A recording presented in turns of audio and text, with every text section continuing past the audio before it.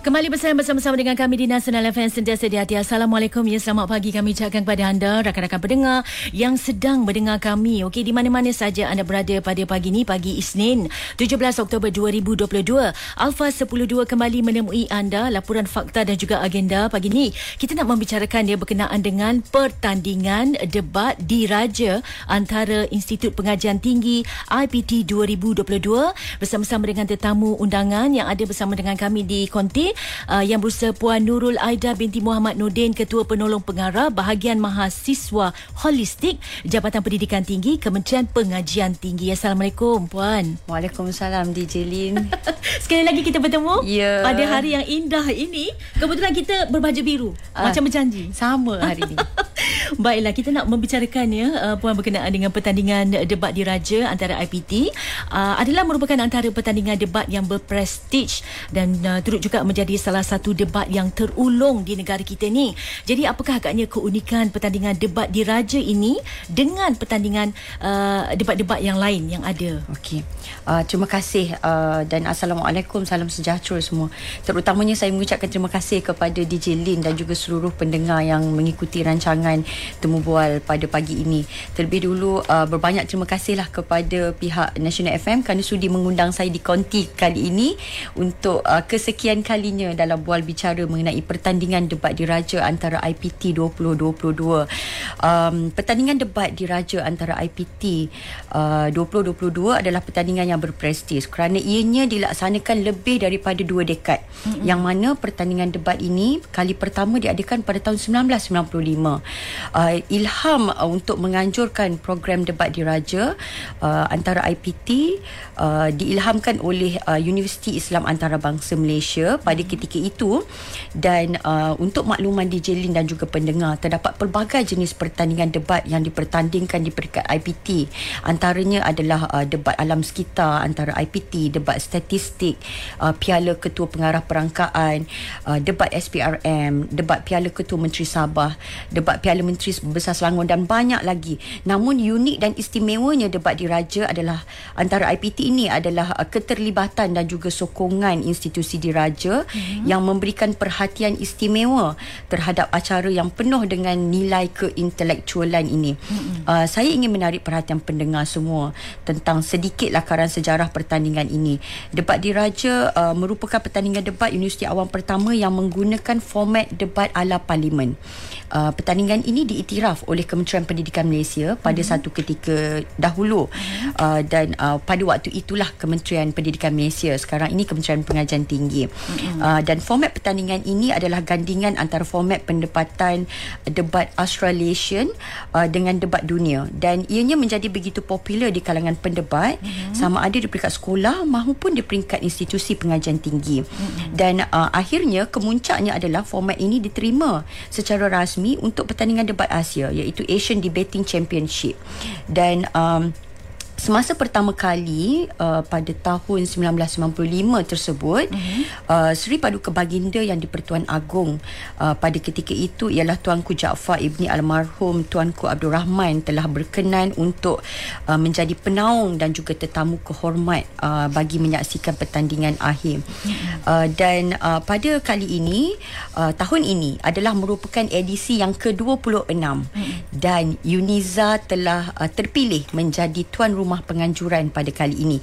Istimewanya pada kali ini adalah kerana Kebawaduli Yang Maha Mulia Sultan Terengganu dan juga Kebawaduli Yang Maha Mulia Sultanah Terengganu sudi untuk mencemaduli menyempurnakan majlis pertandingan akhir debat diraja antara IPT yang dijadualkan pada 23 Oktober 2022 Ahad, bertempat di Dewan Al-Muktafibillah Shah, Universiti Sultan Zainal Abidin, kampus Gong Badak di Terengganu, di Jilin.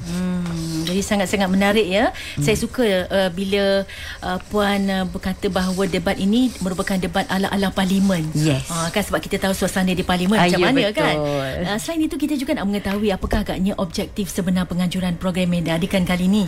Okey, pertandingan debat antara IPT adalah merupakan medan pertandingan debat utama yang dianjurkan di peringkat nasional dan mempertemukan barisan pendebat utama dari semua universiti awam dan juga universiti swasta. Dan antara objektif yang digariskan pada kali ini adalah membudayakan pemikiran yang kreatif dan kritis dalam menyampaikan pandangan dalam kalangan mahasiswa. Selain daripada pemikiran, persembahan pengucapan awam, pertandingan kali ini juga mengetengahkan isu-isu semasa yang mencabar pengetahuan semasa para pendebat. Seperti yang DJ Lin kata tadi, mereka akan berdebat secara ala parlimen. Ini adalah salah satu cara membudayakan amalan berfikir secara kritis dan analytical di kalangan mahasiswa berkaitan isu-isu semasa berdasarkan ataupun berasaskan tradisi argumentasi, perbincangan perbahasan, kajian dan penganalisaan fakta yang boleh dipertanggungjawabkan. Dan ini juga adalah salah satu platform di mana kita mengiktiraf pencapaian mahasiswa dalam bidang debat dan orator, sekaligus mengangkat budaya pembudayaan debat dan orator di peringkat universiti.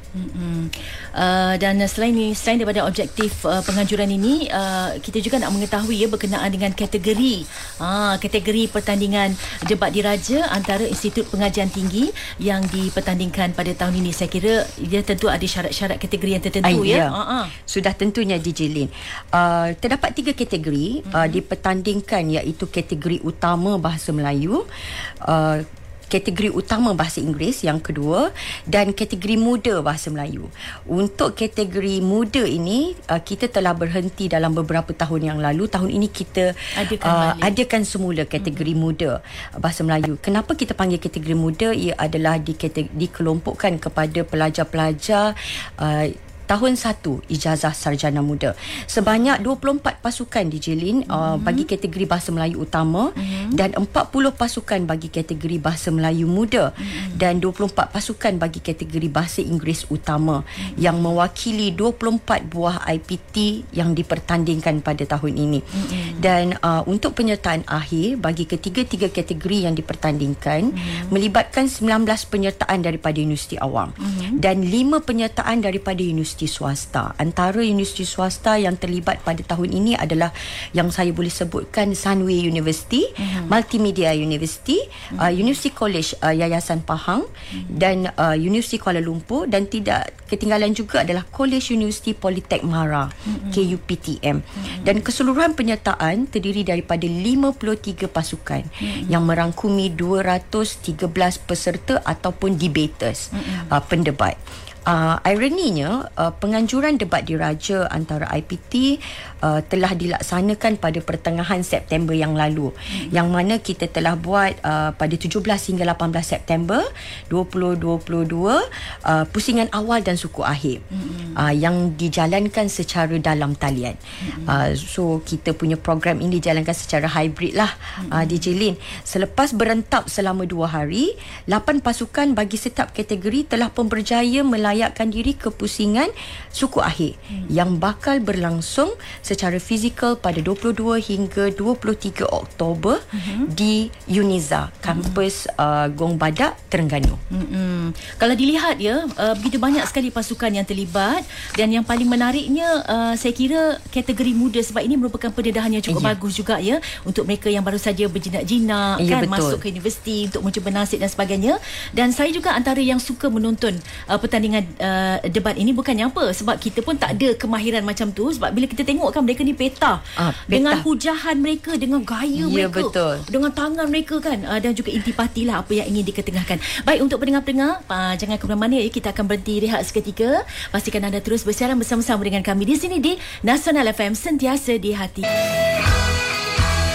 Kembali ceria bersama-sama dengan kami di sini di Nasional FM, sentiasa di hati. Selamat pagi kami ucapkan kepada anda pendengar-pendengar dan juga rakan-rakan yang sedang menonton Facebook Live pada pagi ini. ALFA 10.2, laporan analisis fakta dan juga agenda kita membicarakan berkenaan dengan pertandingan debat diraja antara IPT 2022 bersama-sama dengan tetamu dengan Puan Nurul Aida binti Muhammad Nordin. Baik Puan, sejauh mana agaknya persiapan KPT dan juga selaku tuan rumah dalam penganjuran pertandingan debat diraja IPT pada kali ini, tahun ni? Okey, pihak KPT telah melantik Universiti Sultan Zainal Abidin UNIZA sebagai tuan rumah bagi penganjuran pertandingan pada tahun ini, dan KPT juga telah meluluskan sejumlah peruntukan bagi menjayakan penganjuran pertandingan debat diraja antara IPT pada kali ini. Dan pihak UNIZA dan KPT bersama semua rakan strategik, antaranya adalah Majlis Debat Universiti Malaysia MADUM, Dewan Bahasa dan Pustaka DBP, Institut Pendidikan Guru IPG, Kampus Datuk Razali Terengganu, Jabatan Penerangan Japan Terengganu dan juga Majlis Profesor Negara MPN telah bermesyuarat dan juga berbincang dalam beberapa sesi bagi menyelaras persiapan seawal Mei 2022 yang lalu.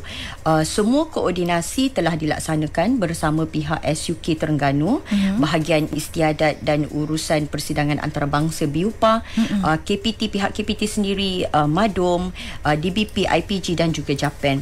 Persiapan kini berada di peringkat akhir. Secara keseluruhannya, persiapan majlis bagi pertandingan separuh akhir pada 22 Oktober 2022 dan peringkat akhir pada 23 Oktober 2022 dalam keadaan teratur dan seperti yang telah dirancang. Pusingan awal dan juga suku akhir telah berjaya dilaksanakan seperti saya maklumkan tadi pada 17 hingga 18 September secara dalam talian yang melibatkan 3 kategori yang dipertandingkan. Persiapan separuh akhir yang akan menyaksikan siapakah penentu yang akan ke pusingan akhir adalah dijadualkan akan diadakan pada 22 dan 23 Oktober 2022 secara fizikal di Dewan Al-Muktafi Billah Shah UNIZA.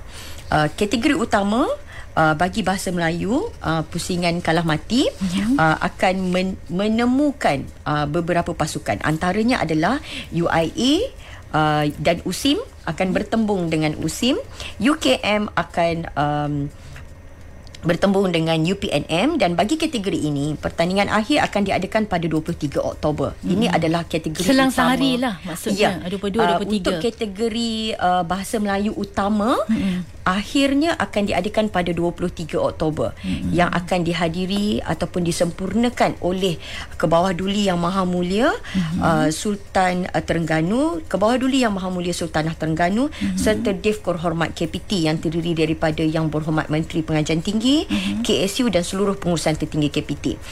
Namun bagi kategori utama bahasa Inggeris dan juga kategori muda bahasa Melayu iaitu pusingan kalah mati juga akan mempertemukan pasukan daripada UTM, UM, UIA, UITM dan juga UM bertemu USM, UKM bertemu UITM. Dan bagi kedua-dua kategori ini akan dipertemukan pada 22 Oktober sekaligus dengan final pada hari tersebut. Sama-sama kita saksikan siapa yang bakal merangkul johan pertandingan debat diraja pada tahun ini nanti, dan para penonton boleh menonton secara live di FB dan juga YouTube debat diraja 2022. Kalau dilihat kan penyertaan daripada universiti-universiti tersohor yang terkenal juga ni, saya pula lah yang berdebar-debar kan. Tetapi kita nak tahu juga ya, bukan semua pelajar mempunyai apa orang kata kemampuan ataupun mempunyai mereka berminat tetapi kadang-kadang rasa segan, rasa apa orang kata rendah diri untuk menyertai pertandingan yang besar ini kan. Jadi bagaimana pula sambutan ya penganjuran pertandingan debat diraja antara IPT 2022 pada edisi kali ke-26 ini? Alhamdulillah DJ Lin, penyertaan bagi ketiga-tiga kategori yang dipertandingkan juga menunjukkan sokongan dan pelibatan daripada universiti awam dan juga universiti swasta. Keseluruhan penyertaan mencecah 53 pasukan yang merangkumi seramai 213 peserta ataupun debaters. Dan ini membuktikan pertandingan berunsurkan intelektual ini mendapat perhatian mahasiswa IPT di dalam negara kita. Melalui pertandingan ini ianya akan dapat menerapkan pelbagai aspek seperti kepimpinan, kemahiran berkomunikasi, kemahiran berfikir secara kritis dan juga analytical, selain dapat meningkatkan keyakinan diri, membentuk penampilan diri serta meningkatkan semangat patriotisme. Dan program ini adalah sangat penting sebenarnya dalam usaha JPT untuk melahirkan para mahasiswa yang cemerlang, bukan sahaja daripada segi akademik tetapi juga sahsiah dan juga berketerampilan. Selain daripada itu DJ Lin, ingin saya sebutkan sambutan daripada segi rakan strategik yang bekerjasama bersama pihak KPT pada tahun ini adalah sangat memberansangkan. Sokongan dan kerjasama daripada pelbagai pihak, antaranya seperti yang saya sebutkan tadi, mungkin boleh saya ulang lagi, adalah daripada pihak MADUM, Majlis Debat Universiti Malaysia, Dewan Bahasa dan Pustaka, IPG, Kampus Datuk Razali Ismail Terengganu, dan tidak ketinggalan juga Jabatan Penerangan Terengganu, serta Majlis Profesor Negara. Dan media rasmi penganjuran pada kali ini adalah RTM. Terima kasih kepada semua yang mana terus menyokong program signature KPT ini, yang terlibat secara langsung maupun tidak langsung dalam memastikan penganjuran pertandingan debat diraja antara IPT 2022 edisi yang ke-26 ini berjalan lancar. Bila sebut pasal pertandingan, ya, tentu sekali ada ganjaran hadiah, kan, sebab pertandingan ni bukannya sesuatu yang remeh-temeh. Ini sesuatu yang sangat besar, kan, dengan dihadiri oleh tetamu VIP, VVIP dan sebagainya. Jadi apakah agaknya ganjaran hadiah yang bakal dimenangi oleh pemenang pada tahun ini? Okey, antara hadiah memang sangat lumayan di Jilin. Kita ada menetapkan beberapa hadiah, antaranya adalah Johan, naib Johan, pendebat terbaik keseluruhan dan juga akhir. Selain daripada itu, kita ada semi-finalis. Untuk kategori Johan, bagi setiap kategori kita ada 3 kategori yang akan membawa pulang piala pusingan debat diraja antara IPT, yang berupa replika keris Tembaga Terengganu, ya, simbolik kepada penganjuran kita yang diadakan di Uniza pada tahun ini. Dan yang kedua adalah piala iringan Johan, yang juga berupa replika gong Tembaga Terengganu, piala individu yang berupa ukiran seni warisan Terengganu. Selain daripada itu, hadiah wang tunai bernilai RM5,000 bagi kategori utama Bahasa Melayu dan juga Bahasa Inggeris beserta dengan sijil. Manakala bagi kategori muda, Bahasa Melayu akan membawa pulang hadiah wang tunai RM4,000 beserta dengan sijil. Bagi naib Johan, untuk setiap kategori akan membawa pulang piala individu, hadiah wang tunai bernilai RM3,000 bagi kedua-dua kategori utama Bahasa Melayu dan juga Bahasa Inggeris. Manakala bagi kategori muda Bahasa Melayu akan membawa pulang hadiah wang tunai RM2,000 beserta dengan sijil.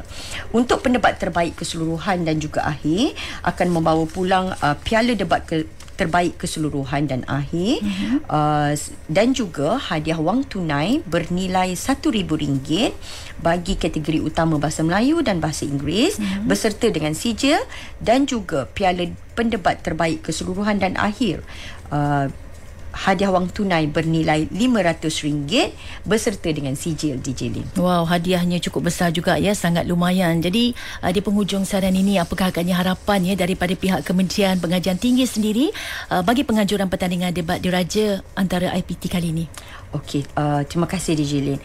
Harapan KPT sudah tentunya selari dengan aspirasi kementerian, iaitu melahirkan graduan yang holistik, berciri keusahawanan dan seimbang yang digariskan dalam Pelan Pembangunan Pendidikan Malaysia Pengajian Tinggi lonjakan 1.